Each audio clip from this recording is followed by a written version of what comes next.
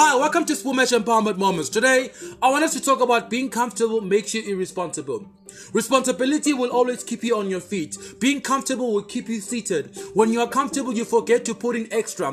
When you are comfortable, you lose the sense of urgency. Being complacent makes you comfortable. I want us to look at a few points today. Number one, never stop learning. Learning will always keep you ahead. Learning elevates what you do. When you stop learning, you stop earning extra. Number two, get up to something. Be specific. Don't be all over. Dig deeper and go beyond possibilities before you change.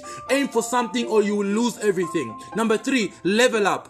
Stay relevant and ahead. Up your game to keep the flame burning. Accept challenges and soar higher. Lastly, take complaints as opportunities to gain more. Don't let failure make you lose faith in it. Allow pain to drain the stains that limit your gain. Be responsible for the changes you expect in your life. Find something that will never keep you behind. Never accept what you will fail to protect and perfect. Work on your progress and forget those who want to be impressed. Settling for less is an insult to your best. Arise, shine, and thrive in all you do.